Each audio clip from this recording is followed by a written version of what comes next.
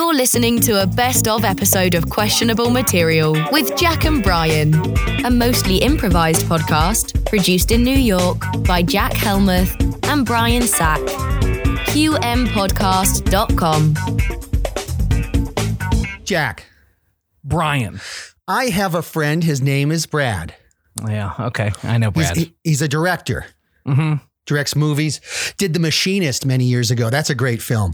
Yeah. Dark. Creepy. Yeah, very dark. And this is a real friend of yours. Brad exists. He directs movies, television shows. He turned down Game of Thrones famously. He turned down Game of Thrones, and I like to remind him of that. I bet you do. Over a cocktail. Yep. He knows that you have incredible talent somewhere within. He says you're one of the more, you are the most undiscovered talent in this country. And he's, as you know, he's tried desperately to get you a role. He's very strict about auditioning. That's one of the things I really like about him. He's got a strict process. You get the scripts, they're cold. You don't get to read them first. You just dive right into that character. And of course, if you can't maintain composure, then you know that costs you the role. That's all there is to it. Brad is strict.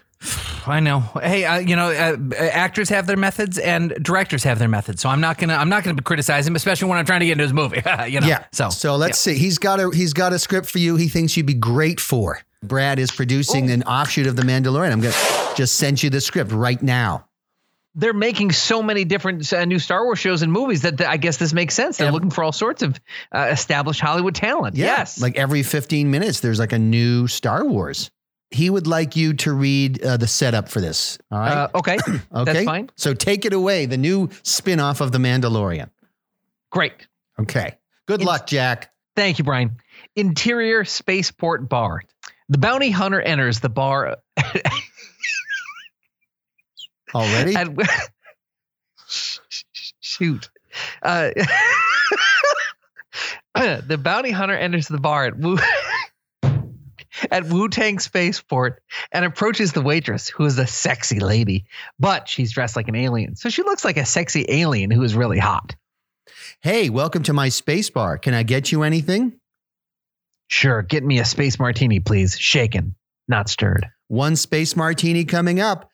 That'll be 12 blooks. That's what we call our currency here in Wu-Tang. That's dope. I'm Aggie, the sexy alien. Hi, Stanley Fett. Nice to meet you. Or Gweeboop, as we say on my planet, Glubnub 7. I was on Glubnub 7 a long time ago. It's a shame what happened to Glubnub 1, Glubnub 2, Glubnub 3, Glubnub 4, Glubnub 5, and Glubnub 6. Yeah, I'll never forgive the Empire for that. Such a dicky thing to do. Ha! I'll drink to that. They toast. I like your armor. Thanks. It's very strong and powerful, like a beefy man.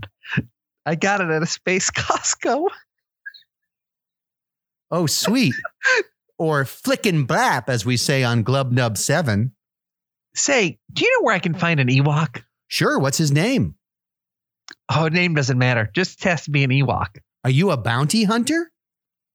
Actually, I'm more like a booty hunter, if you know what I mean. You like doing space sex with Ewoks? No, not that. They have a valuable gland on their brain stems. I kill the Ewok and harvest the gland and sell it to the space Chinese people who have a rich history of untraditional medicine. Well, if you walk 5 blocks north, that's the Ewok part of town. 5 blocks north? Yeah, you'll know you're there because the phone booths are only 3 feet high. Normally, when I'm done reading a script, I say, how did I do, Brian? Yeah. But I'm going to skip that part and just say, maybe you could just send me the next script. I'm going to send you the next script. The Daniel Morgan School, a private educational institution named after the eponymous Revolutionary War hero. The school has provided a top-tier American educational experience for over a century. But after 104 years of academic excellence, we're dropping all pretense and changing our name. America Sucks Academy. America Sucks Academy, suddenly providing a K through 12 indoctrinational experience to boys, girls, theys, thems, and their shocked parents. I'm paying $50,000 a year to have my 12-year-old told he's an oppressor. An all-new curriculum advised by an ideological activist with a questionable doctorate. A specialized curriculum that helps students know what to think, not how to think. An extensive library of books, curated and removed by individuals whose humanities degrees couldn't even get them a non-paying job at the Huffington Post. America Sucks Academy. A system for students to anonymously report bias incidents they've been conditioned to think they're experiencing. Affinity groups for almost everyone. An energized faculty eager to share their dogmatic beliefs with your children. I want my students to understand that this country is a racist cesspit without explaining why people from every race on the planet want to live here. America Sucks Academy, a K through 12 indoctrinational experience. Ask about our government pays for it plan.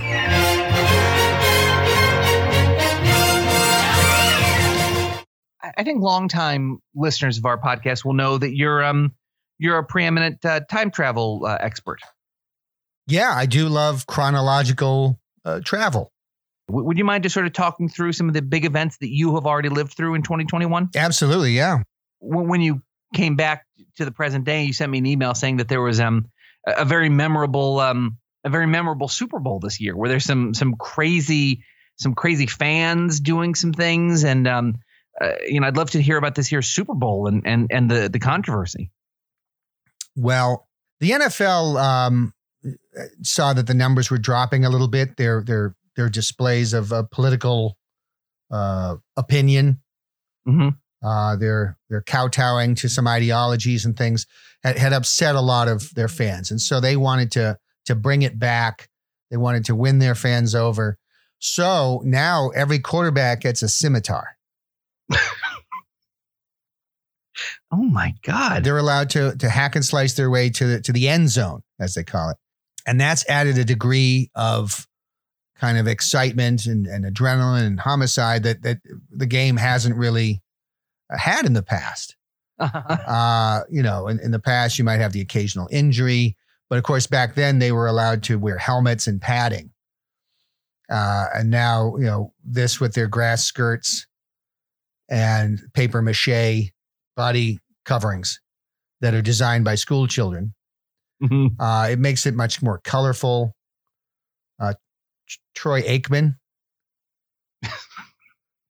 Yes, Troy Aikman. He's his uniform was designed by a group of school kids in Kentucky, and it was very cute. It had a lot of drawings on it. But the scimitar cut right through those. And he obviously, bled to death on the 30-yard line. Which I'll be honest with you. I mean, it's news right there that a 54-year-old retired quarterback has returned to the game. Yeah. To be killed on the field. I mean, that's big news. Yeah. Well, he was brought back. He was one of the few football players who hadn't expressed a political opinion. And so people were willing to actually watch him play football. So in that respect, it was great. But yeah, the fact that he got a scimitar kind of like right between the neck and the shoulder blade and kind of staggered forward a little bit and then spun around, fell down, and then slowly bled out while the referee did his thing. What is his? I don't see already this future code that you use. Yeah. You got to realize that we're not with you in the future. What does the referee doing his thing mean? The chicken dance. That's a new thing. They want to spice things up. Some guy get out there shouting about rules. It's dumb. It's very dry. It's very dry. So now, you got Troy Aikman bleeding to death on the 30-yard line, and then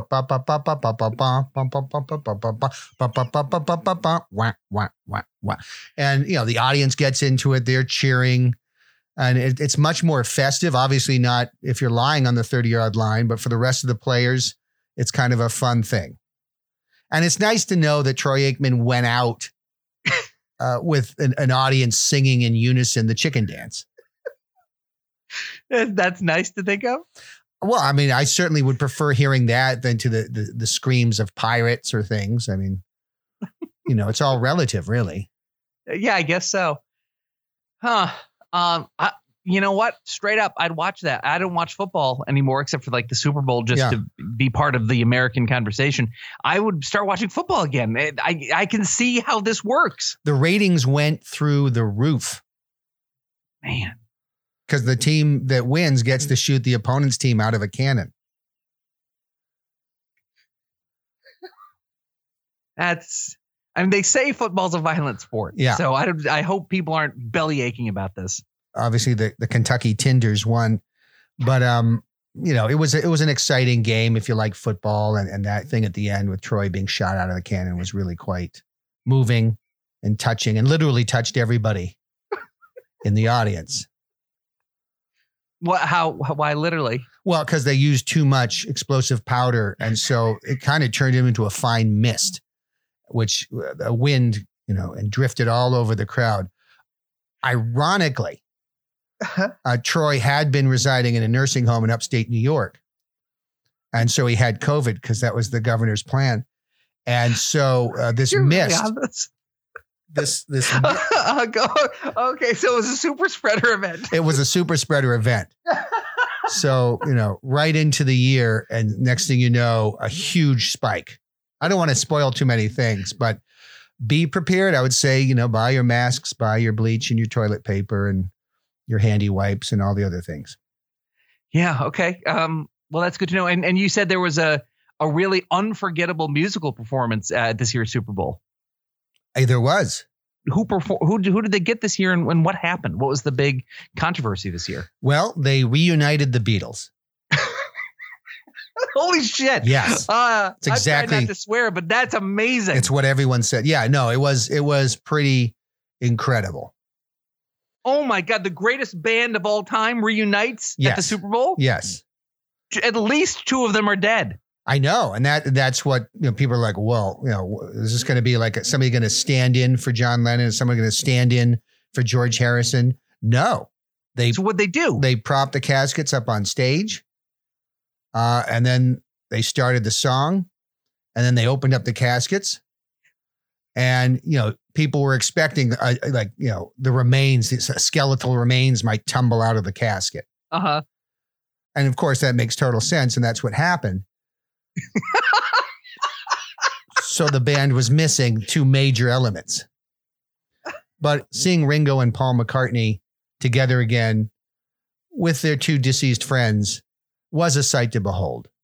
I bet. Because I imagine a lot of people think like Bruno Mars or whatever is going to like pop out of the coffin and be like, what's up? Can't buy me love. Right. Something like that. But it's in fact John Lennon's 41-year-old remains tumbling out of a coffin. Yeah, it was. And, anaerobic decomposition had kind of reduced him to a kind of a jelly. With bones. And it was fascinating. I mean, you had people, you could see people kind of like straining to see, like, does that resemble the John Lennon I knew? Mm-hmm. And, some people saw the similarities. Other people were like, no, that's not the John I know, had his trademark, had a face and a trademark glasses and was a bad dad. But the music really, Ringo's, he still got it. Mm-hmm. He was playing the drums. He was weeping. Paul McCartney was, doing his thing with guitar and keyboards and weeping. He didn't necessarily want to be there. That was mandatory. It was amazing. Mm-hmm. I felt like I was at a Beatles concert in the 60s with people screaming and screaming so much that you could barely hear the music, and just drowning out the song, the half version of Can't Buy Me Love, or the version, I Am the Walrus, that didn't have any guitar vocals. I mean, it's just crazy. It was really amazing. Right.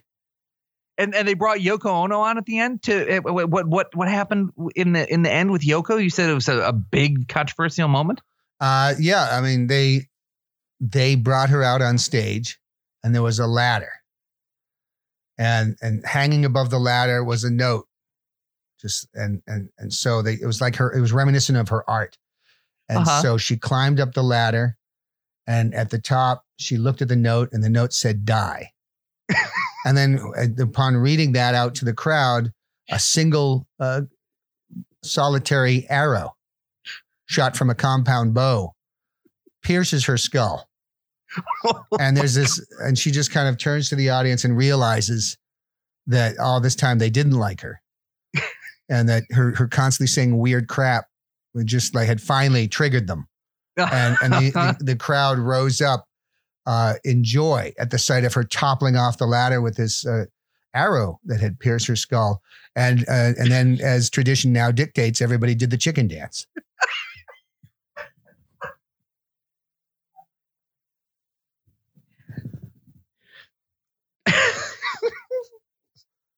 Yeah, that's tradition. Hard to believe the future is like this in 4 weeks from now. It's going to be fascinating. During a child's formative years, they generate 2 to 4 metric tons of sentimental but worthless doodles, drawings, clay sculptures, and more. We all know it's crap. Primitive techniques, shoddy workmanship, potholders that conduct heat. Yet most parents simply cannot bring themselves to throw anything out. Until now. My name is Michael Burrows. 4 years ago, I founded Shit Tossers, the solution for sentimental but sensible parents who know deep down our kids' priceless artwork is neither artwork nor priceless. At Shit Tossers, our highly trained, emotionally detached staff will come to your home and work with you to take your child's collected works and mercilessly toss them in a trash bin. That's not a cat. Your kid drew a circle with 4 stick legs and 2 rudimentary triangles for ears. It's garbage. Let it go. Macaroni glued to the inside of a shoebox? An artless waste of food. Trash it. A ball made out of clay? Wow. Who are you fooling? Every day, kids generate piles of worthless rubbish that fill boxes, bookshelves, closets, attics, and more. Maybe you can't bring yourself to do what needs to be done, but we can. Call Shit Tossers today. Not responsible for tossing abstract art that looks like children's drawings. Jack. Yes, Brian. Monetizing a podcast, it's a dream, right? The dream. Well, I have an opportunity. You can make money reading obituaries on your podcast. Oh, okay. Yeah. So they just want you to read an obituary. And the only thing is it's solemn. This is about death. And so, you have to be courteous. You have to be respectful. And of course, you have to be serious. Yep. There's no, laughing at the prospect of somebody being dead. So what they do is they send you obituaries, you read them on air, and if they're happy with the read, you get paid. God, this is great. You need to be serious and respectful. This is obituary. This is about death. And if you do that, we'll get paid. Paid. Great. If you mess up, you're not respectful enough, we don't get paid. And they want you to treat their loved ones with respect. Okay. Of course, that's all I want to do. I'm so sorry for their loss, and that's something I want to do. Let's do this. All right. And I'm sending you the obituaries now. Great. So can I just get a chance to read them ahead of time? No. This needs to be done now. Oh, I didn't know it was There's no reading ahead of time. It's not respectful. Is that respectful to read ahead of time? No. It might help me. No, because they want your genuine, caring read. Okay. I'm ready. I just got the obituaries, which I have never read before. That's right. And I've opened it and I'm ready to go. Well, I wish you would. Solemn. Michael Bleary, 62, of Shankersville, Pennsylvania, returned to the loving embrace of the Lord last Thursday. Michael passed at his home, surrounded by his loving family, closest friends, and a man hired at... I'm so sad for his loss. And a man hired as a roadside mascot for Picande's Taqueria, who is dressed up as a potentially problematic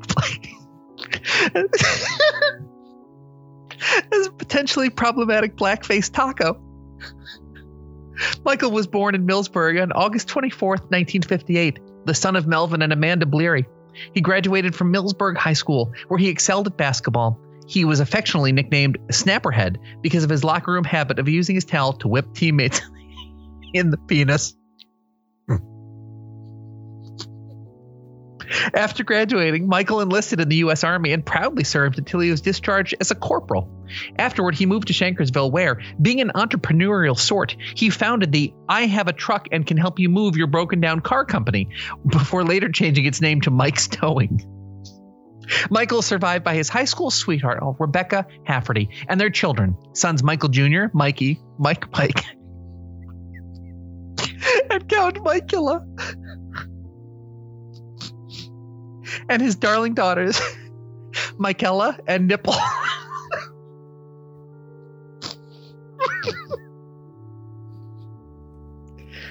Their seventh child was summoned home to the Lord during childbirth, but had he lived, they would have called him Survivor. Michael loved his family dearly. Even Mike, whose outrageous and performative flamboyance makes Liberace look like Dwayne "The Rock" Johnson. Michael was beloved by people who knew him. He truly touched everyone he met, though nothing was ever proven in a court of law. Michael faced lung cancer with a combination of bravery and incandescent rage. Oh, man. Oh. He could often be found accusing Arthur Singh, the local convenience store owner, of complicity in his death for selling him unfiltered Lucky Stripes for so many years. Funeral services will be held this Sunday. In lieu of flowers, please go to Arthur's convenience store and make that son of a bitch pay for what he done did. How'd I do? Not so good. This is the interview you've all been waiting for. Governor Andrew Cuomo. Governor, are you there? Yeah, Jack, I'm here. I'm here, Jack. How are things going in the state of New York with COVID? I have been on top of this since day one. If you read my book, you would know exactly where we stand and how I conquered COVID. And yeah, you know, and your book, and that's what you're here to promote, is American Crisis Leadership Lessons from the COVID-19 pandemic. What are some of your leadership lessons? You get on TV, same time every day. You drive home the fact that you are doing a great job, whether or not you are. You see how I did that? I punctuated words, Jack. When you punctuate words, they sound more official. I guess, but what are some of your actual lessons of leadership that you yourself learned from the COVID-19 pandemic that you'd like to pass on to Americans? Well, Jack, there are lots of leadership lessons to be learned. And if you buy the book, and you should buy the book, and you will buy the book, okay, then you will know. Lesson number 1, Jack. Never own up to any mistakes. Don't do it. Okay, stop yelling at me. You make a mistake, you move on. You don't dwell on mistakes. And by dwell, I mean report them. I mean record them. I mean keep them around. You take them, you put them in the shredder, you burn them, you whack them. You do what you have to do to get the job done, Jack. What's another leadership lesson you learned from the COVID-19 pandemic? Surround yourself with pretty ladies, Jack. Oh, boy. Okay, here we go. Now, certain type of alpha male man, Jack, is absolutely energized by attractive women, their silky soft skin, their bosoms, their bottoms, everything about these ladies, Jack. Okay, and you need energy, Jack. You need energy to come from the virile, lovely women who are filled with energy and estrogen and things you love, Jack, and they empower you, and you can give a speech every day at the same time, letting people know how great you are at your job, whether or not you are. This is something my co-host Brian was on way before the national media. I wish he was here to really sort of revel in his moment. I guess you moved COVID patients back into nursing homes, and then it sort of spread COVID and killed there's countless old people, and then you didn't sort of report it. Can you sort of talk about what happened there? I can, Jack. I can. I was told these were dying homes. These were places where people went to die. I thought, what is better to help them get on their way than to put sick people in with them and spread this virus? Everything I did came out of a place of care and compassion. And when something gets in front of you, you destroy it. Okay. So the Tappan Zee Bridge, a bridge that's Mario Cuomo Bridge. Right. So you built a new bridge, or replacement Tappan Zee Bridge, and then you named it the Mario Cuomo Bridge after your father. I did not name it, Jack. This was an honor bestowed upon my father, Mario Cuomo, by the state legislature. I had nothing to do with it. I was in the shower. You were in the shower that whole legislative session. I have a lot of people working for me, Jack. They all need to be clean. They're all beautiful women with silky smooth skin. I need to clean them. I need to loofah them. I need to soap them up. I was not present while the legislature bestowed this honor, for which I am very grateful, upon my father, Mario Cuomo, Jack. Leadership lesson number 4, Jack. Keep your employees happy. How do you keep your employees happy, Jack? You rub them. Free back rubs all the time. When they want them, when they don't want them. When they ask for them, when they don't ask for them. Naps. Naps with them, naps around them, spooning, touching, feeling, rubbing, Jack. All of these things, they keep employees happy. If they say otherwise, they're liars, Jack. Well, if someone doesn't like something, I can't imagine they would be lying about that. Jack, I did not like the Kennedys, yet I married one. How did that turn out? With divorce, Jack. Jack, women are liars. They're born liars. Why do you think they're called women, Jack? I don't know. Think Why? about it. Whoa, man. Whoa. What are you talking about, you liar? All right, I'm not resigning. Coming soon, a bold new look at the discovery of America. From Pulitzer Prize-winning revisionist historian Nicole Hannah-Jones, inventor of the 1619 Project. Now, see the discovery of America through a thoroughly ahistorical lens. The 1490 Project. A lightly researched and largely unsupervised look at the real discovery of America. An account challenged by experts, but not the New York Times. An ingenuine masterpiece, says the Washington Post. So perfect that it has to be true, says Rolling Stone's Sabrina Erdely. The 1490 Project. The true story of the discovery of America by Adolf Hitler's great-great-great-great-great-great-great-great-great-great-grandfather Bruce. A story that could only be told by Pulitzer Prize winner Nicole Hannah-Jones. The 1490 Project. In schools Friday. Jack. yes, Brian. As I have expressed to you in the past, as podcasts grow, sponsors come. Yeah, I know. I can't wait. And, you know, it's not, sponsorships are nice. They provide you with a little extra fundage, as we call it in the podcasting business. And so we've been approached, and these are potential sponsors who are looking to give us money for this show in return for advertising their product and or service. Yes. So, and they want you to read. And the only thing is, you know, you can't break a character reading these spots. You need to, they just want a proper delivery of their spots. That's all they're asking. They're looking for maximum professionalism. Maximum professionalism or no dollars. That's what they told me. Ugh. Okay, that's fine. I'm a total pro. Okay, then I will send you. They sent me the ad, and I will send it to you. You haven't seen it. I have not read it at all. And I didn't even know we were doing this today. Yep, you just got to read it cold. That's all I ask, because that's what they want. Then they're the sponsors. They're the ones with the money, so they make the rules. They sure do. Here you come. Just please be professional. Okay, I just got it. I have opened it, and I am ready. Ready? Yes, please. Can you do like call action and make me sort of feel more like a professional? Yes, sure. Okay, Jack, this is our potential promo spot for our new potential sponsor. Read away. Can you just say action, though? Oh, sure. Action. Questionable Material with Jack and Brian is brought to you by Tim's Diner. Open 24 hours every day. Tim's Diner has no food, but does have several lovely ladies you can pay to have sex with. Technically,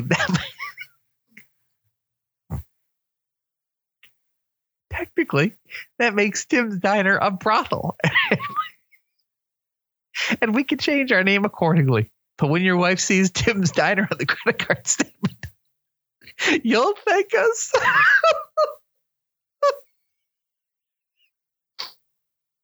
Tim's Diner, open 24 hours.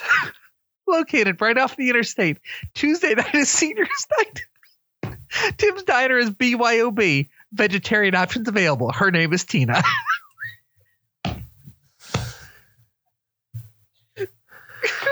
Well, I guess we lost Tim's Diner.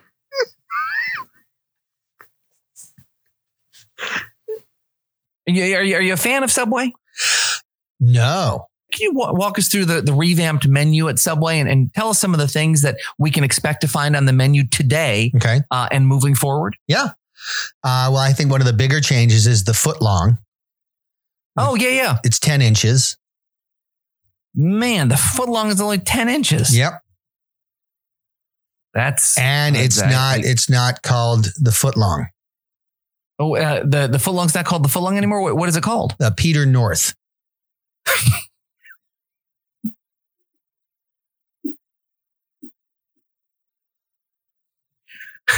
I guess you know him. Yeah, I sort of know him. He's a pornographer, Jack. Yeah, I know, Brian. I know that part. He makes movies naked with other people who are naked. Yes, as a star in front of the camera, talent. Yes, he's legendary, Jack. He has a lot of talent. He's gushing with talent, Jack. Wow. So are they partnering with Peter North, or are they just like co-opting his name? Well, they are partnering with him because they wanted to get away from the debacle that Jared turned out to be. Right. So they don't want people to think about sort of like pedophilia. They want people to think about more like straight heterosexual consensual sex. Heterosexual guy who can ejaculate for hours. That was what they came out of the meeting with.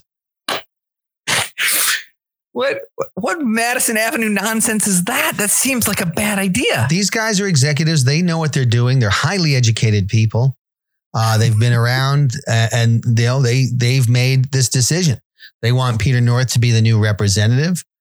There's going to be a life-size Peter North in every Subway.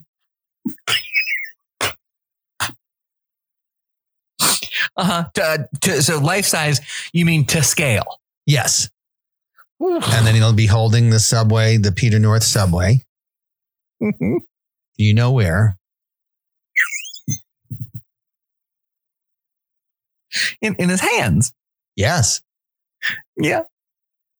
Okay.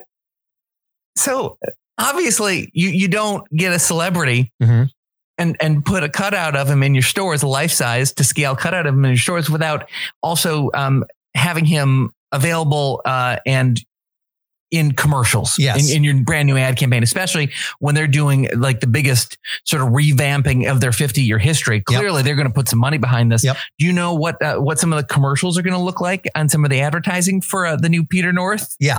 I mean, you'll see his face and it just looks like he's doing, so far, so good. He's doing something, right? And then you see him bite his lip and his eyes roll back in his head. And then he lets out this tremendous moan and the camera pans down to a Peter North with tuna. Yeah, I'm sorry. Mm-hmm. And the beautiful girl's on her hands and knees holding the Peter North with tuna. And he's just so excited. Mm-hmm. And he just takes it and he gets into a jacuzzi and then starts to eat it. And he looks at the camera and he says, "This is delicious tuna. And I mean tuna." Right. Really countering that lawsuit. Yeah. Mm-hmm. That's important. They've been defamed. And Peter North is going to clear their reputation. Mm-hmm. Okay. So just so we're clear, you're telling me that the Subway sandwich chain of restaurants, yes, a publicly traded company, has decided to have this porn star eat a tuna sub in a hot tub and have that be the face of their franchise. Yeah.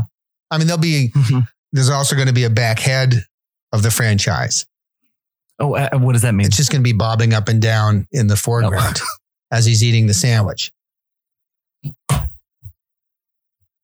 So there's a face and a back head. Yes. Mm-hmm. Okay. So that's just one. You know, you get this guy, you shoot, you bank probably 7 to 10 commercials for the year that you're going to run and, unveil at certain times. Obviously, Super Bowl ad is going to be among them. It's the Super Bowl's only about 6 months away. That they're already planning for those round of ads because it takes a while, it takes some money to shoot those. A lot of time and planning goes into those. So obviously they must have Peter in mind for one other sort of big commercial. Can you sort of walk us through what you know about that so far? Yeah, well, there's they've got all these new options, all these new items, and so there's a guy, and he's very flustered. He's like, the big game's about to start, and he wants to get back to the stadium, and there's so many options at Subway you can't decide, and that's the tagline. He's like, I can't decide, and so he's digging through. He's going down the assembly line, and the guy's making his sub, and at the end, he's like, do you want any sauce on it? And he's just staring at it. He's like, I don't know.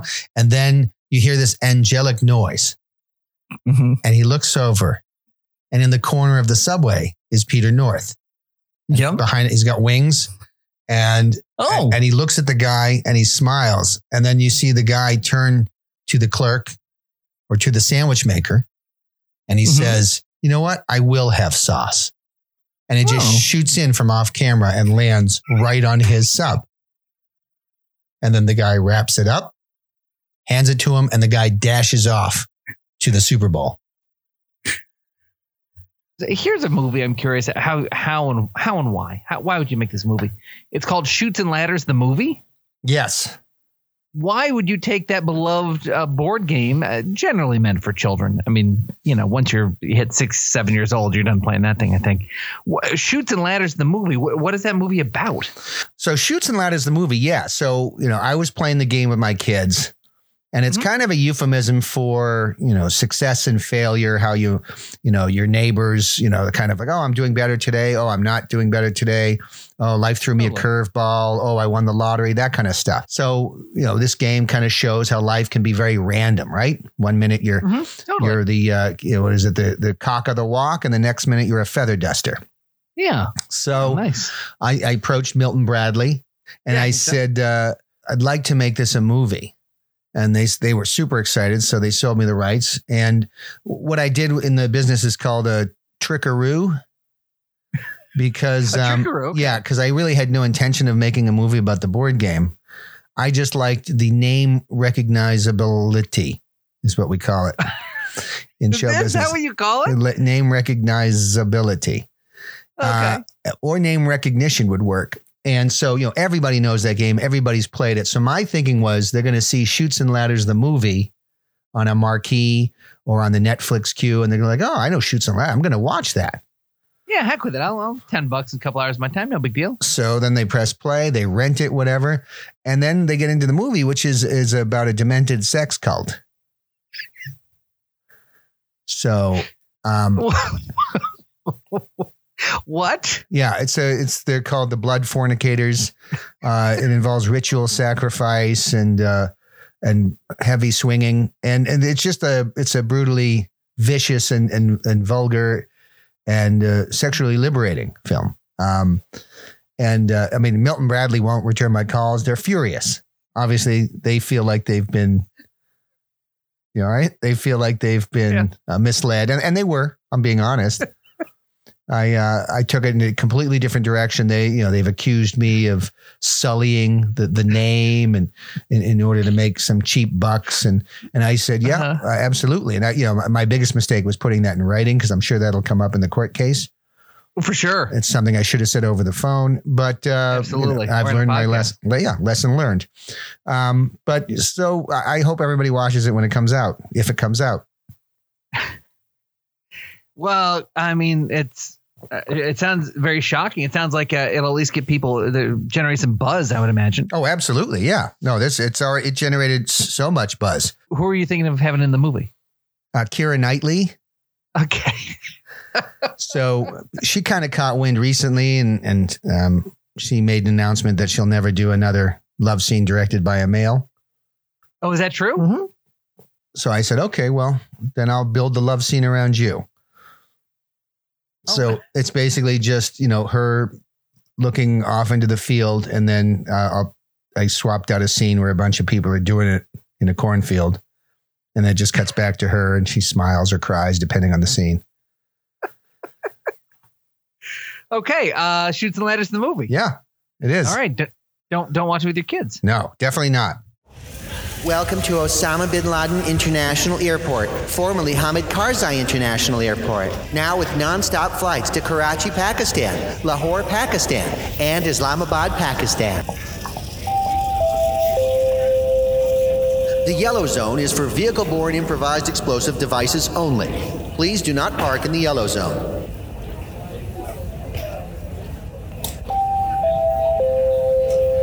Please do not leave females unattended anywhere in the airport. Unattended females may be removed without warning and may be destroyed.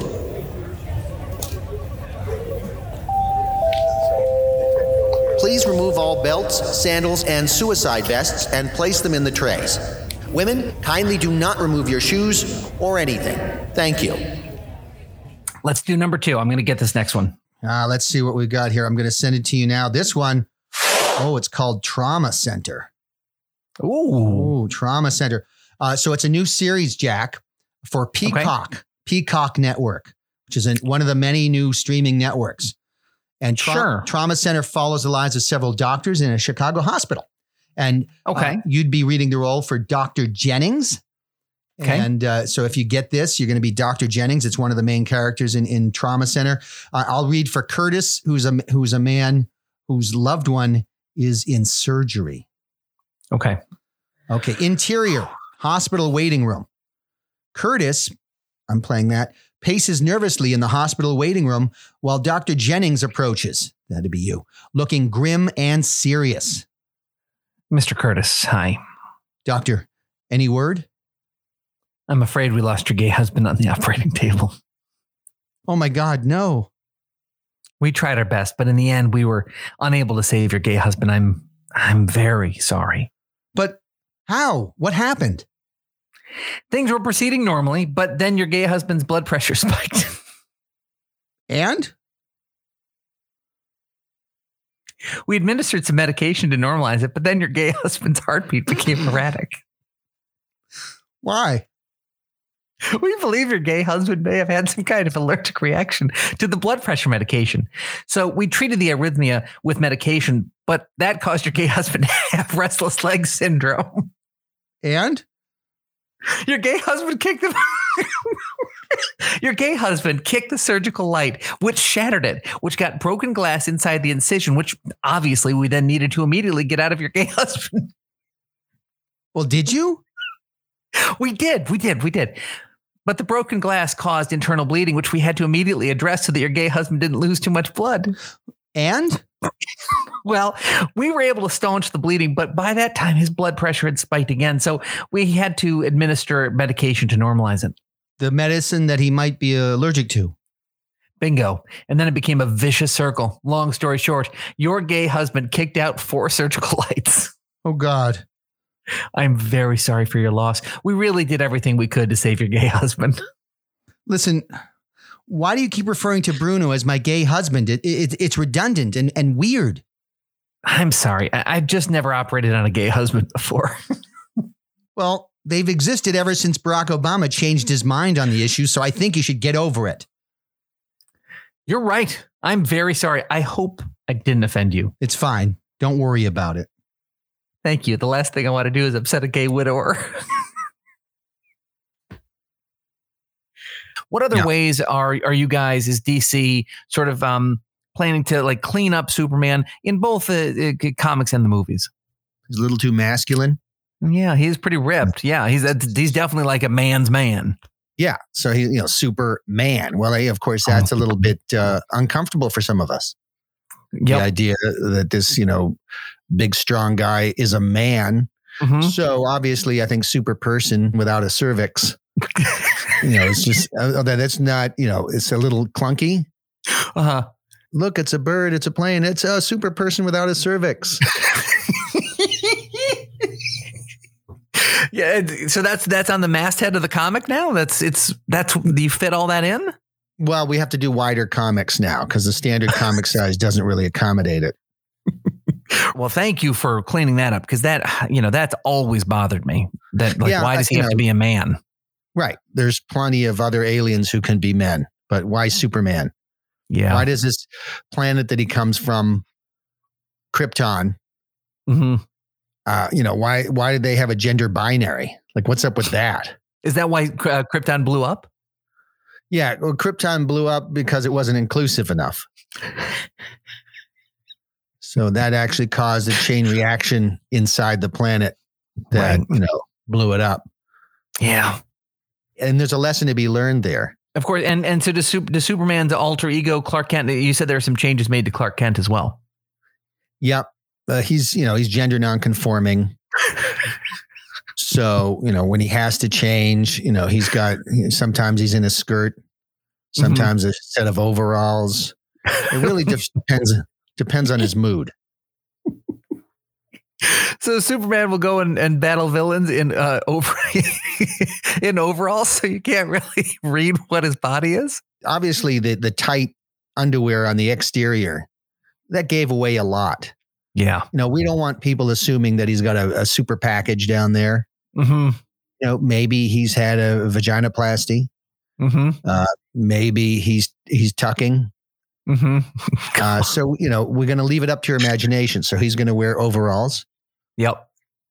Demi Lovato plays a huge role in this.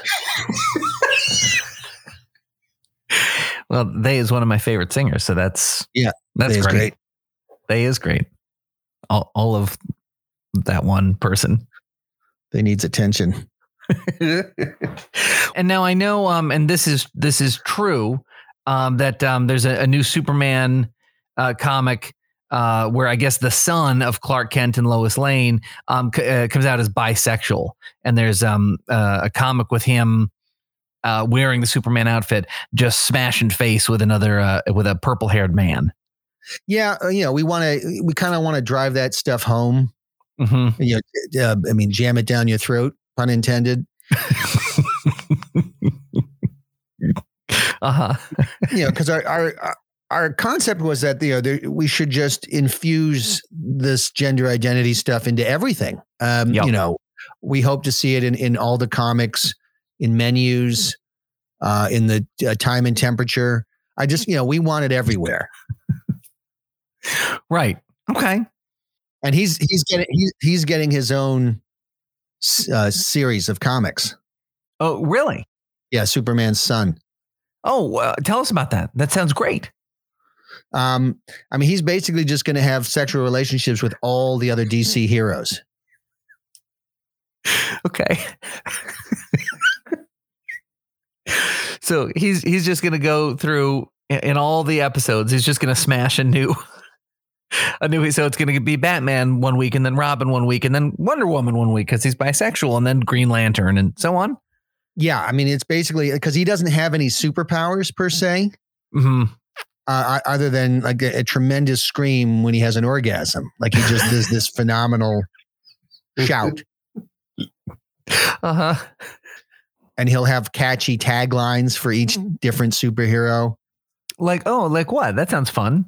I love your bat thing. He'll say that. Mm-hmm. And Wonder Woman, that's not invisible, is it? That's weird innuendo. That's kind of weak. What about what about when he's with Robin, Batman's sidekick? He just says, "I knew you were gay all along." You guys are sort of half committing to this, I'll be honest with you. All right. Well, weird. And now obviously this is spilling over to the other properties in the DC universe. And you said you guys were really changing Batman. like doing like a full remake of Batman and the city of Gotham to make it just not so offensive, because obviously, it's Batman is very triggering. Can you tell us about those changes? At the request of the city leadership, they're like, just can you stop enforcing laws? Yeah, they don't like that. And he's like, okay, fine. So he's just kicking back at Wayne Manor, and just doing, he's playing a lot of PlayStation. And and then finally they're like, you know what? We need you again. This is a mess. Right. Can you tell us about the new Batman movie that's coming out in March? Yeah. Obviously, Two-Face doesn't work because that's a face binary. And it really should be a spectrum. Okay. Yep. So how many faces does Two-Face have? Polyface has multiple faces. Okay. It's a very complex character. Mm-hmm. Yeah, I guess. Wow. Okay. So Batman takes on Polyface in the new Batman movie. Yeah. Okay. And obviously people are always clamoring for more battles with the Joker. Does the Joker make appearance in the new movie? Yes. We're changing his name to No Joke. And it's played by Hannah Gadsby from Nanette.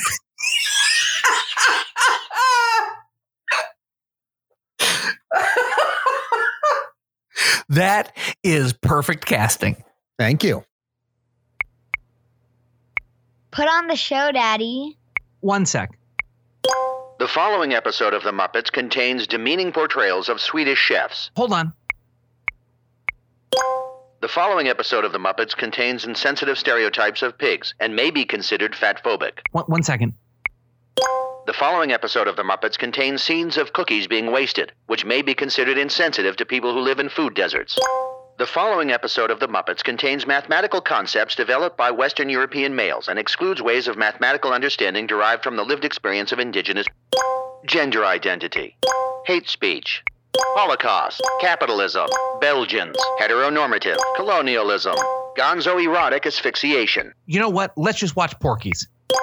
I think maybe it'd be more inclusive if we let me read the copy ahead of time so that way I know what's coming. Nope. Okay, here we go.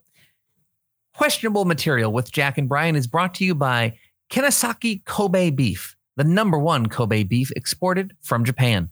The Kobe beef method provides the most outstanding beef you'll ever taste. Kobe cows are fed a healthy diet of high-quality ingredients. The cows are massaged every day to keep their meat tender and free of fats and toxins. And our cows are humanely slaughtered by artisan cow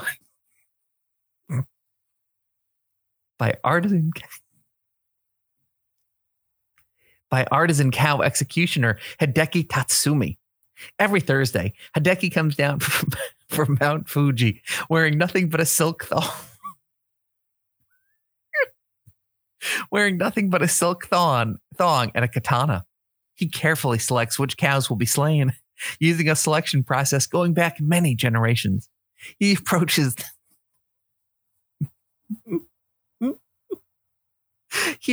the doomed cow on tiptoe, plays traditional music, offers it flowers, and persuades it to feel comfortable and loved. When the cow's fears have been subsided, Hideki strikes.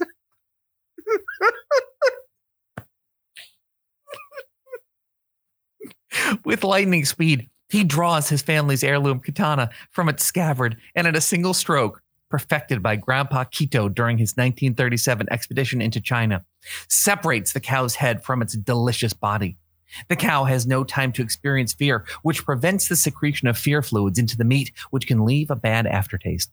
After honoring his ancestors by lighting incense and wiping tears with a lotus leaf, Hideki then processes the freshly slaughtered Kobe cow right there, using stereotypical ninja-like slashes and saying, "Hi-ya!" and "Banzai!" and stuff. Until delicious Kobe steaks are piled high on the severed head so as to avoid contact with the ground. Once you try Kinsakane Kobe beef, you'll know the difference, and eating anything else will bring shame upon your family. Kenosaki Kobe beef, so good that a basketball player named himself after it.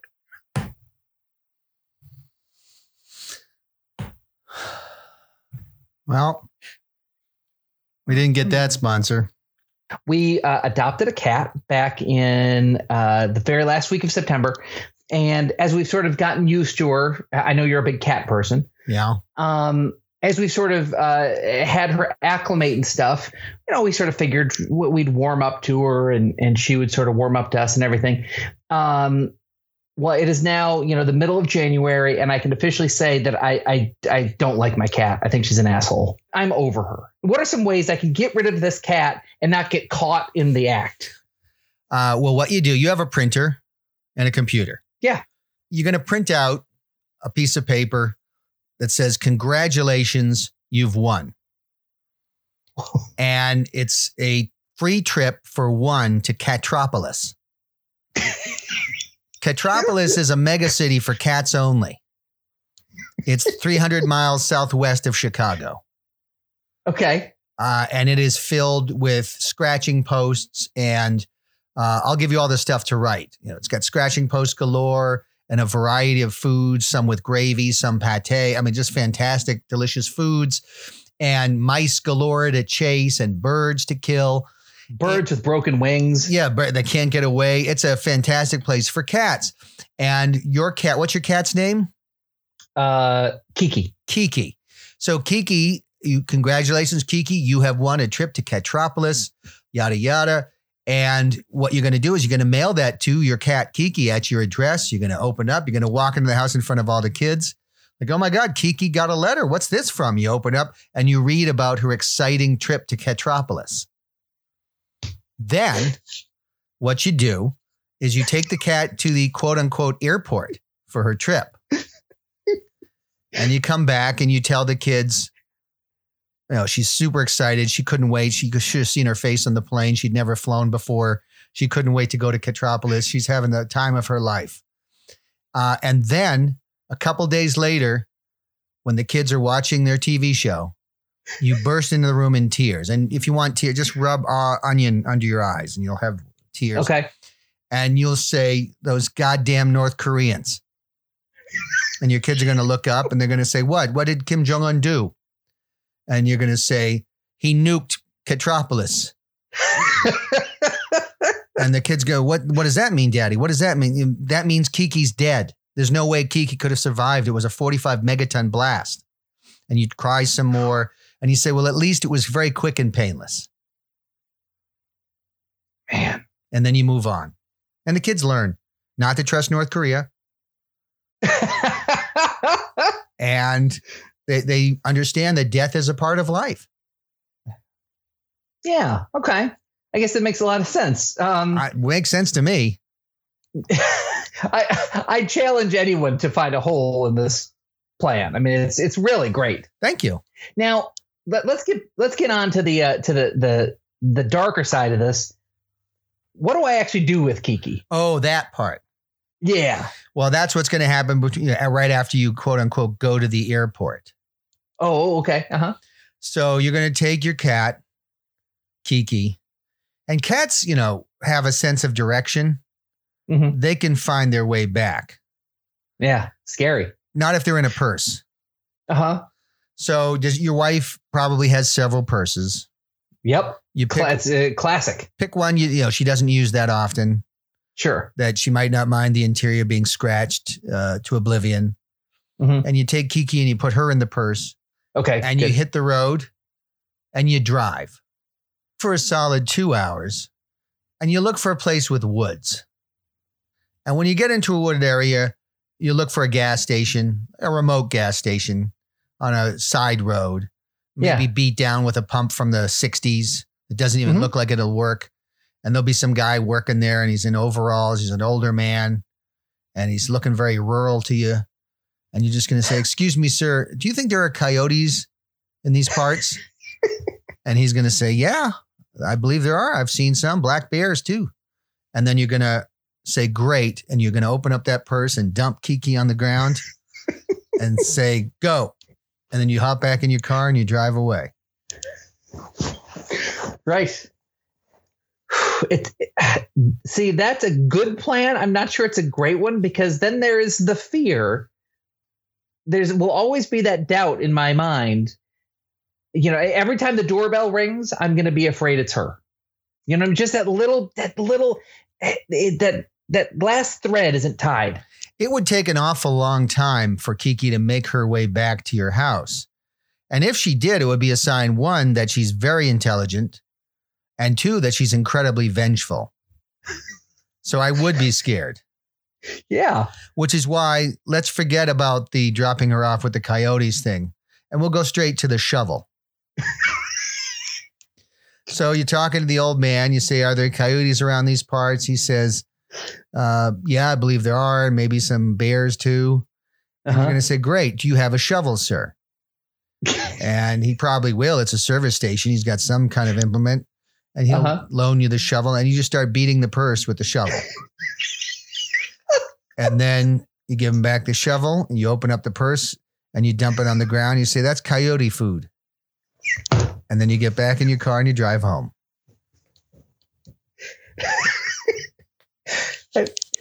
It seems like I've wasted a lot of gas just for that outcome.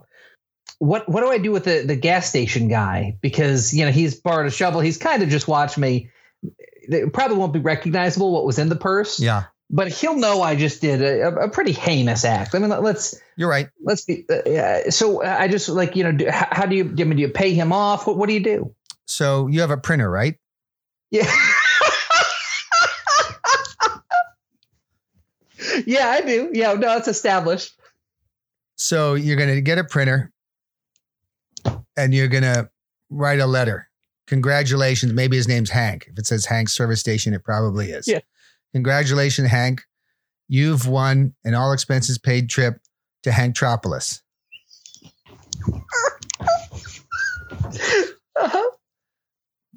Okay, I'm ready. I just opened it. All right, then.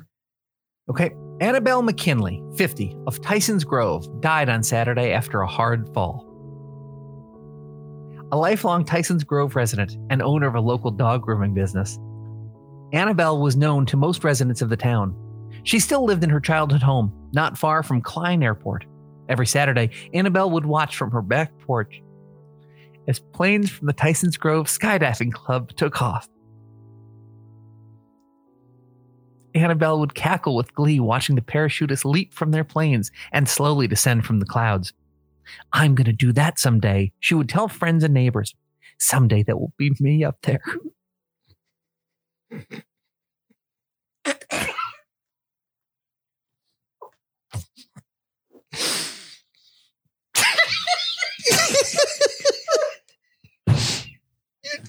You triggered me.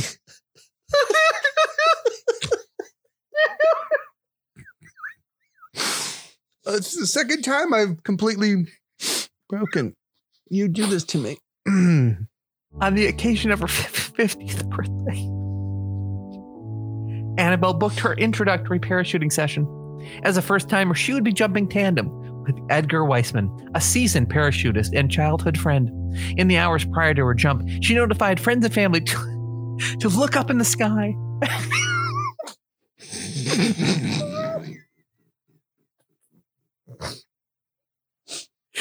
To look up in the sky and be ready for a big surprise. Be ready for a big surprise at noon. Video from Weiss's GoPro camera shows an excited Annabelle experiencing the greatest thrill of her life. She appears absolutely fearless, laughing as they leap from the plane. Her smile went from ear to ear and only dissipated when Edgar's shoddy harness, made in China and purchased on Amazon, tore and separated. At the 52-second mark of the video, Annabelle's expression changes from sheer glee to abject terror. The footage of desperate Edgar Weiss attempting to grab a hold of Annabelle is compelling and heart-wrenching, and unfortunately was uploaded to YouTube. As Annabelle slips from his grasp and to her doom, her shrieking will be seared into the memories of her friends and family for all eternity. Although grateful to have been present when Annabelle was called home to the Lord, 93% of Tyson's Grove residents now suffer from PTSD. A memorial service will be held as soon as she is found. Ed Milton thinks she's somewhere in Hillsdale Forest.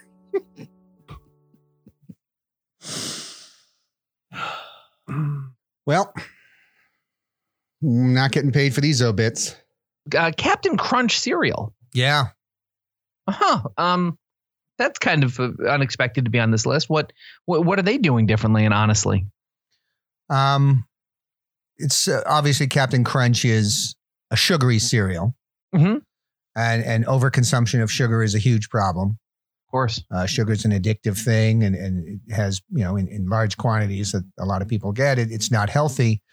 And Captain Crunch, they know that. They know it's not the healthiest cereal, but they want to be totally honest about it. Yeah.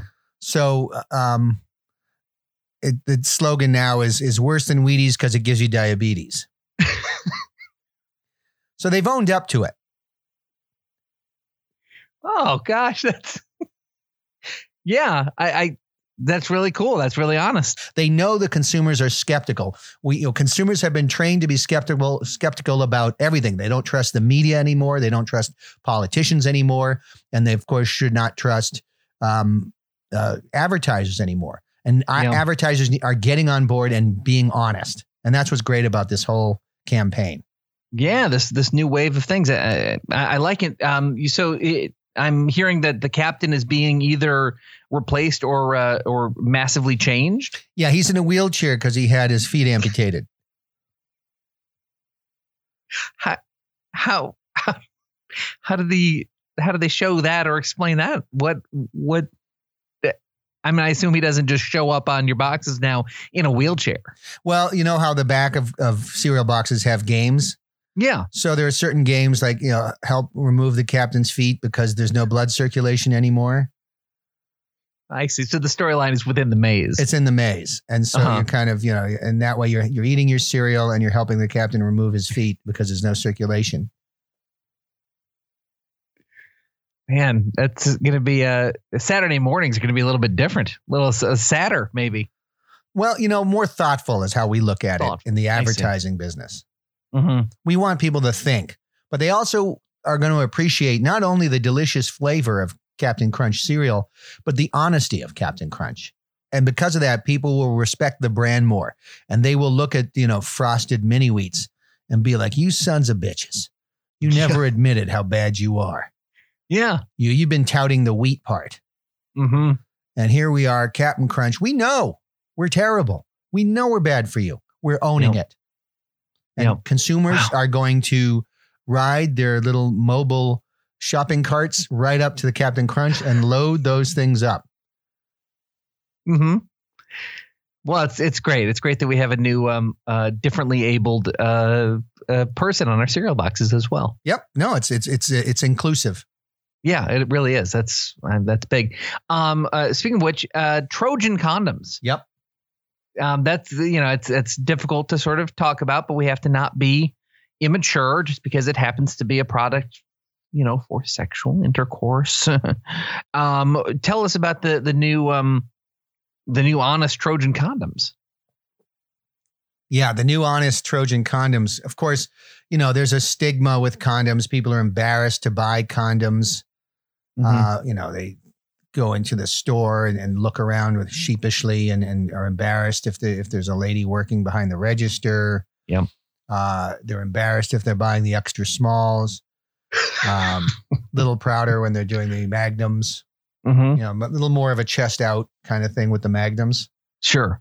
But, Trojan knows, these things are going to wind up in trash cans or being flushed down the toilet or on the sidewalk, depending on where people experience their joy. And so on the floor of a shed. On the floor of a shed or a day spa trailer, whatever. These things just wind up there. Yeah. And so, they know that ultimately their condom is going to wind up in the middle of the Pacific Ocean. That's right. So it's basically the condoms now are animated. They have personalities. Okay. On the commercials. Like, you remember the raisins, the California raisins, the stop motion. The stop motion. So it's a stop motion campaign, but they're condoms. Oh. And then, they just sing a song called After the Women, We Go Swimming. And it's just about how they wind up in the Pacific Ocean. Because they get flushed to condom heaven. That's right.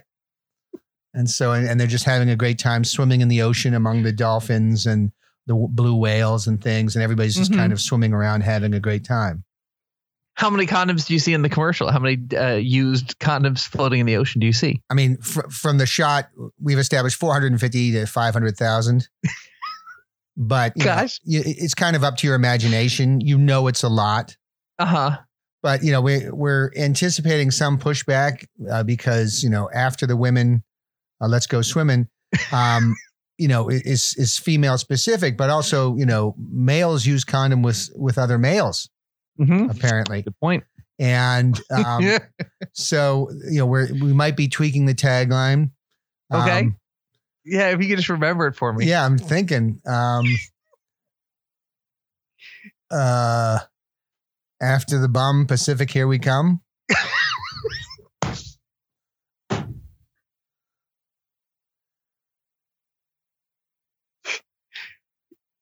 Yeah, that's I mean, I appreciate the honesty, but I don't necessarily want to have that on during the middle of a blacklist or scandal or something. Well, it's the honesty. I get it. It's the honesty of a brand acknowledging what their product does and where it goes. Mm-hmm. Yeah, I guess I don't necessarily need to know where they all go. Gosh, it's got to be a filthy, filthy area of ocean. Yeah, it's interesting. Why do you use that word? Because you kind of, if you're scuba diving and you're looking around and you're seeing all the beautiful sea creatures, and then this just a school of condoms is what they call it. Trying to figure out, where did they come? Like, I wonder where that one came from. Was it from, Mexico or India or New York City? Like, how did it get here? And what was its journey? Wow. Okay. Well, Trojan condoms. Yep. United States in the lead. Jamaica close second with Canada catching up. France, Senegal still have a chance with China, India lagging as we round the track here in Tokyo. Hold on. USA is heading off the track. Looks like he just wants a little me time. Nothing wrong with that. Jamaica now indicating his legs are tired and that he's just not that into it anymore. He's down for a little stretch. Canada passing Jamaica, but now it looks like he's headed to the press box to share his feelings about the treatment of Canada's indigenous population. Senegal and France making up the difference now, neck and neck. Hold on. France just took off his shoes and threw them in the air in what seems to be a gesture of apology for France's colonial past. Well, good for him. China in dead last, but giving it his best. At this point, the most he can hope for is that the Olympic Committee will bow to Chinese government pressure and give him the gold. Oh, that's what happened. Gold for China, silver for Senegal, and India bronze. What a race. Coming up next, men's weightlifting, if anyone feels up to it. Okay. How do you handle graduation parties? It's standard fare that, a lot of parents throw graduation parties for their kids and all their friends. I was invited to a number of graduation parties. What's your advice for throwing a good graduation party for 17, 18-year-olds? Well, it's not based on personal experience, Jack. Okay. I did not go to any graduation parties. I didn't even know that was a thing until just now that you've mentioned it. And I'm looking back at my past and I'm realizing that's what they were talking about when they said the GP is tonight. And then they would look at me and be like the GP is tonight. And then they kind of look at me and they'd all look at me. And I'd be like, what is a GP? What is a GP? And they just wouldn't tell me. Now, in retrospect, I understand they were having a graduation party. Yes. And they didn't want me to know about it, probably because I would have gotten so excited. So now that you know about them, what would you recommend as a first timer who graduated 3 times and was never invited to a single graduation party? What would you recommend people do for their parties? Well, obviously parties, you want to have fun. Yep. A party without fun is like a Nazi without a swastika. That's a bad example. It's a party without fun, Jack, is like beer without alcohol. Okay. Yeah. Okay. Better. It's like a fire truck without a siren, Jack. Okay. You got it. When I say better, it just, that means good enough and just go on. It's like an airplane without an aileron. Everybody knows what fun is. Where do you go for fun? Well, clearly you need escorts. Escorts equal fun in anybody's book. Yeah. So you go to the escort place. Okay. You say, can I have 6 or 7 of these escorts? We're having a party. We're having a GP. Can they come? Uh-huh. And then the man in charge of the escort says, well, that's up to you. And then he does a wink. Gross. God. I didn't need to know that. Okay. All right. So you hire a bunch of escorts to just as happy-go-lucky partygoers? They happy-go-lucky partygoers just to spice things up. What do you need to have fun, Jack? Well, let's think about it. You need a dream catcher. Okay, what's a dream catcher? It's a stick with some yarn on it that catches dreams, Jack. Oh my gosh. Okay. So you need a dream catcher. Okay. You need a water fountain. What? Why do you need a water fountain? Can't you just serve kids cups of water or punch or even bottles of water? No, because this is about the future. And if you have cups, that's plastic and that'll be around too long. You want everyone to just sip from a water fountain. Okay. All right. So you rent escorts, you rent a water fountain, and you create a dream catcher. This is good advice. Anything else? Trampoline. A trampoline. Interesting. Okay. Why would you want a trampoline? Well, you need something to protect you from the sun.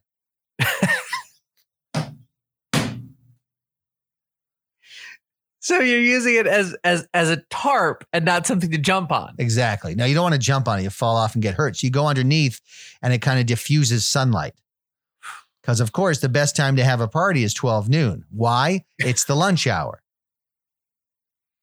I guess so. So you would say to have food at the graduation, right? You can certainly have food. Just make sure it's under the trampoline. Make sure the escorts don't sit on it. And don't eat it with a dream catcher. Man, I hope people brought a pen and multiple pieces of paper to this session of questionable material. This is a lot of good stuff. It is good, Jack. You also want asparagus, Jack. You want asparagus. Why? Because asparagus is very special, Jack.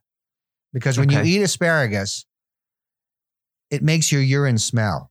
Yes, it does. But only 40% of people can actually smell it. Is that true? It is true. Oh, I didn't know that. Okay. And then you play a fun game called Who's the 60%? Okay. How do you play the game? Because everyone loves a good party game. Everyone loves a big PG at a GP. Well, you get yourself a Dixie cup. You put a little asparagus urine in it and you pass it around.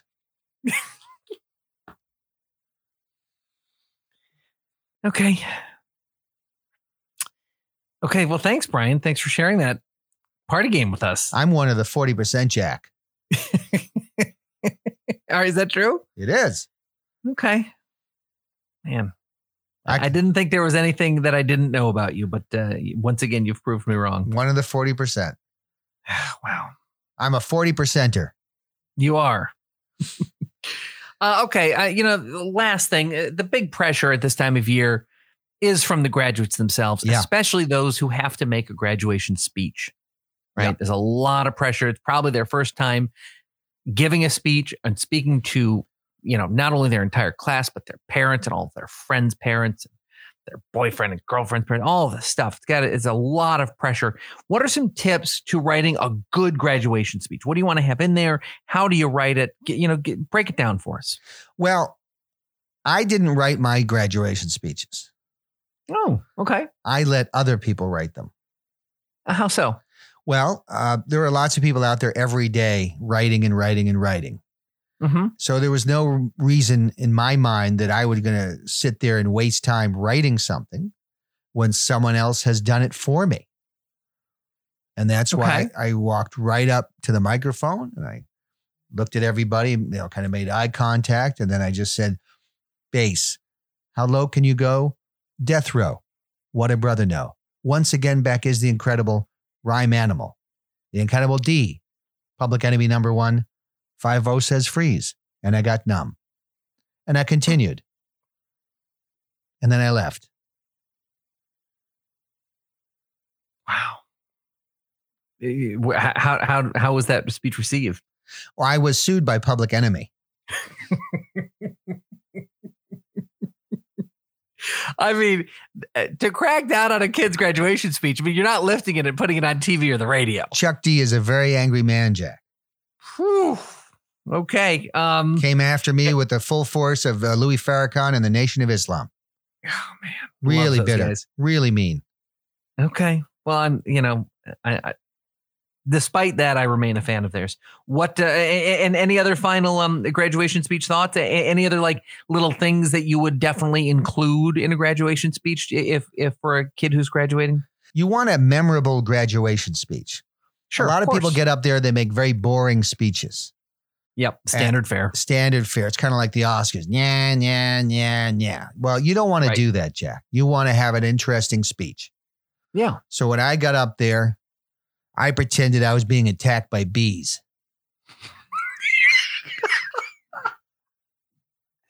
Really? Yes. This was the second speech you gave. My second speech, my second graduation, I got up there. I began, "Hi, everybody. I'm so glad to be here. It's great to be graduating again." And then I started screaming and then running around the stage and swatting in the air. And people started freaking out. They didn't know what was going on. Right. And I just kept screaming, "Bees, bees, bees." Oh my God. Did people get up? Did it create a panic? It created a hell of a panic because I started saying Africanized murder bees. And they were terrified. There was a stampede. Right. And they flooded out of the auditorium. 12 people died. But no one will ever forget that speech. They can't forget the speech because there is a monument to the 12 people who died and a picture of me. And there's a picture of all the people who died. It was David Stevens, David Michaels, David Bergeron, David Windsor, David Daniels, and Brandy. Okay, so 7 of the 12 you remember. You know, they were the ones who really struck me the most. Right. Because the school lost most of their Davids that day. That was I remember reading the day the Davids died in the papers. That's what they called it. Yep. Man. And so there's a monument, but you're part of the monument at the school? Yeah, because the picture of me swatting at bees was just it was a really good shot. The school photographer did a great job. I mean, it's Pulitzer kind of material. Man, that's great. If they do Pulitzers for pictures. I'm sure they do. They should. Especially at the high school level. Yeah. Well, Brian, you've given us a lot to think about. And so thank you for, thank you for all this great information. Thank you for having me on your podcast. No, damn it. It is your podcast too. I'll be here. I know. That's the point. Okay. Next segment. It's coming your way. Great. I'm going to open it having never seen this. And I've never read what is about to enter my inbox. This is a new movie called The Modern Artist. Ooh. And it's about... Oh, someone's after an Oscar, I think. I believe it's shot in New York, so... Oh, perfect. So I haven't. I've opened it. I have not begun reading it. Okay. It's about a modern artist. So Interior Art Gallery. Famous art critic Arthur Delancey, who I'll be playing, enters the gallery where an exhibit is underway. Jonathan Naylor, the artist that you'll be playing, recognizes him and approaches. Oh, Mr. Delancey, what a pleasant surprise. I thought you flew back to London. I changed my itinerary after being told by yet another person that your exhibit was a must-see. Oh, thank you. I told everyone how flattered I would be if you came. I'd be happy to show you around. That would be most appreciated. I'll just put my wet umbrella in that bucket full of umbrellas over there. Oh, no, that's not an umbrella stand. That's actually one of my newest pieces. Incredible. It looks just like a 5-gallon bucket with umbrellas in it. Yes, I call it Et tu, Brute. It's a reflection on the assassination of Julius Caesar. The umbrellas represent the assassin's daggers, and the 5-gallon bucket from Home Depot represents Julius Caesar's back. Absolutely brilliant. Thank you. It was challenging. I can only imagine. Oh my, what have we here? Someone must have stolen the canvas of this painting and just left the frame. Actually, it's just an empty frame. To demonstrate how beauty is in the eye of the beholder, we all look at it and see something different. Brilliant. What do you see? I see a blue dot. Might I ask what you see? Yesterday, I saw a beautiful winter landscape, but today, I see Jennifer Aniston eating a quiche made from cat butts. Truly genius. Oh my, it appears as though an aged Asian woman is having a baby in the middle of the gallery. That's my girlfriend, Yoko Ono. Every half hour, she gives birth to a potato. Ah, a celebration of motherhood. And then that potato is sliced and fried in peanut oil. Of course, insightful commentary on how childhood affects us. And then the chips are distributed to the people in the gallery to be eaten. Signifying how society consumes you. Now I see why you're considered the world's greatest art critic. Oh, you flatter me. Oh, I can do more than flatter you. My dear boy, what are you doing? Oh my, is this one of your pieces? You're very good at modern art. Thank you. People are taking pictures of my installation.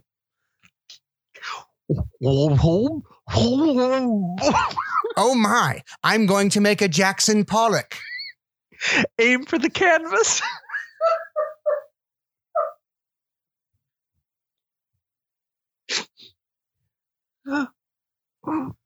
I thought maybe in the first half of that, I didn't break. I thought, okay, I think I got a roll. It was going pretty strong for you. Yeah. I was feeling like you might do it. Mm-hmm. And then the wheels fell off. Wheels fell off and into my mouth. Well, strange film. Yeah. Okay. Well, we're here at the women's 500-meter freestyle NCAA championship swim meet. University of Pennsylvania student Leah Thomas, formerly from the men's swim team before identifying as a woman, enjoying a comfortable lead. Final lap for Leah with the other ladies working hard to catch up, but that seems unlikely at this point. Some complain Leah may have benefited from the advantages of being born a biological male, such as with musculature, height, bone structure, and testosterone, but those people need to trust the science. She's a woman now. Little burst of energy as she closes in at the end there. And Leah Thomas, first place. Holy cow, look at that. She shattered the women's 500-meter freestyle record. Congratulations, Leah. Kerrigan and Miller battling for second place, but still quite a ways to go for them. Leah is up and out of the pool, jumping for joy. Oh my goodness, she just shattered the women's standing jump record, and she wasn't even trying to. What a day for Leah and for femininity. She's running to the other end of the pool to shout encouragement at her fellow female athletes. Holy moly, just like that, the women's 100-meter sprint record was just absolutely destroyed by Leah Thomas. What an amazingly gifted female. Good for her. Looks like Kerrigan has moved comfortably into the number 2 spot. She's crying and closing in on second place. Still a long way to go until the rest of the women finish. Plenty of time for Leah Thomas to make an omelet or build a birdhouse before the race officially ends. But until then, questionable material with Jack and Brian. Oh my God, look at that. Okay. It's coming your way. Yeah, I heard that sound. I guess so. Okay.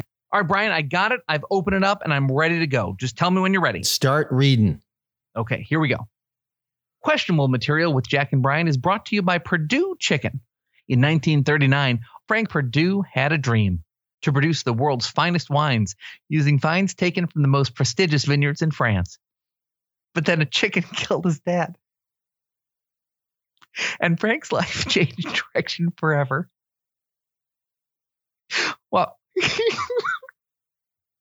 while caressing the bloodied body of his departed father, Frank promised his dad's spirit that he would become a chicken. Promised his dad's spirit that he would become a chicken Hitler, laying a path of death and devastation that continues to this day. That's why Purdue chicken breasts are literally ripped off of live chickens in front of in front of their screaming chicken families. Purdue chicken wings are harvested with no anesthetic and absolutely no mercy. The death of any chicken brings a smile to Frank Purdue's face. And Frank will only use urinals that have chicken pictures in them. And while Frank Purdue realized that his beloved Pappy Purdue was murdered in a single act by an individual musket-bearing chicken, he holds all chickens accountable for that crime and will not rest until all chickens are rooted out and destroyed. Fuck you, chickens. Purdue Chicken, available in most supermarkets, even crappy ones like Price Chopper and Piggly Wiggly. Oy. All right. So here we have Madonna's latest album that came out in 2019 called Madame X. Yes. Yeah, it came out on June 14th, 2019, almost 2 whole years ago. And everybody was talking about it, if I recall. Sure. Track number 2 on Madame X is the song, as you know, Dark Ballet. Dark Ballet, yes. Yeah. So what is Dark Ballet all about? What's something interesting about that song? Well, so Madonna is big into the dark web. And so she spends a lot of time on there. She likes to see drugs being trafficked. She likes to see people being trafficked. She's just she has a dark side to her.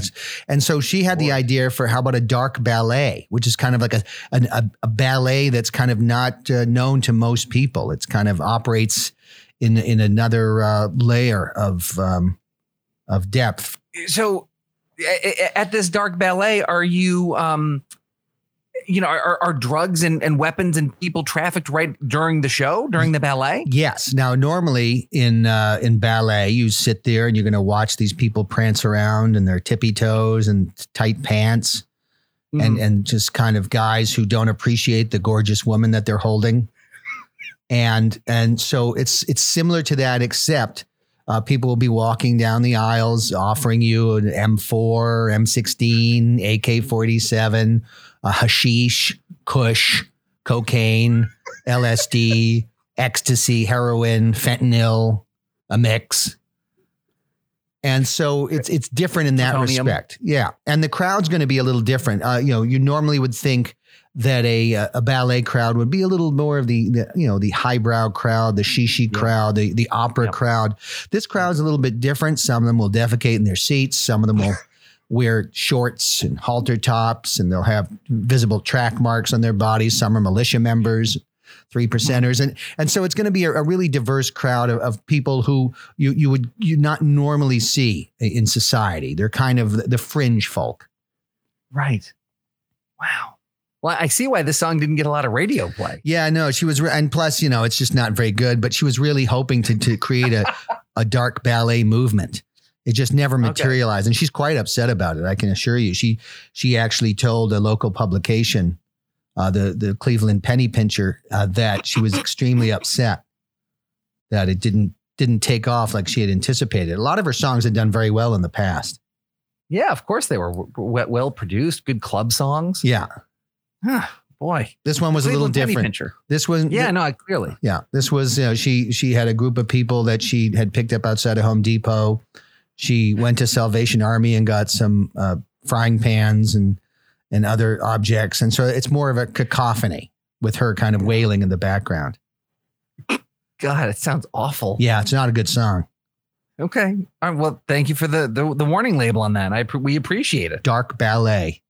So Brian, last one. Yep. I found this. This ironically, it's the last one I'm bringing up, but it was top of your pile. So clearly, must have been the one either you finished most recently or the one that you are sort of most passionate about. Yeah. Again, I don't know what your deal is, but it's called The Great Muppet Purge. Yep.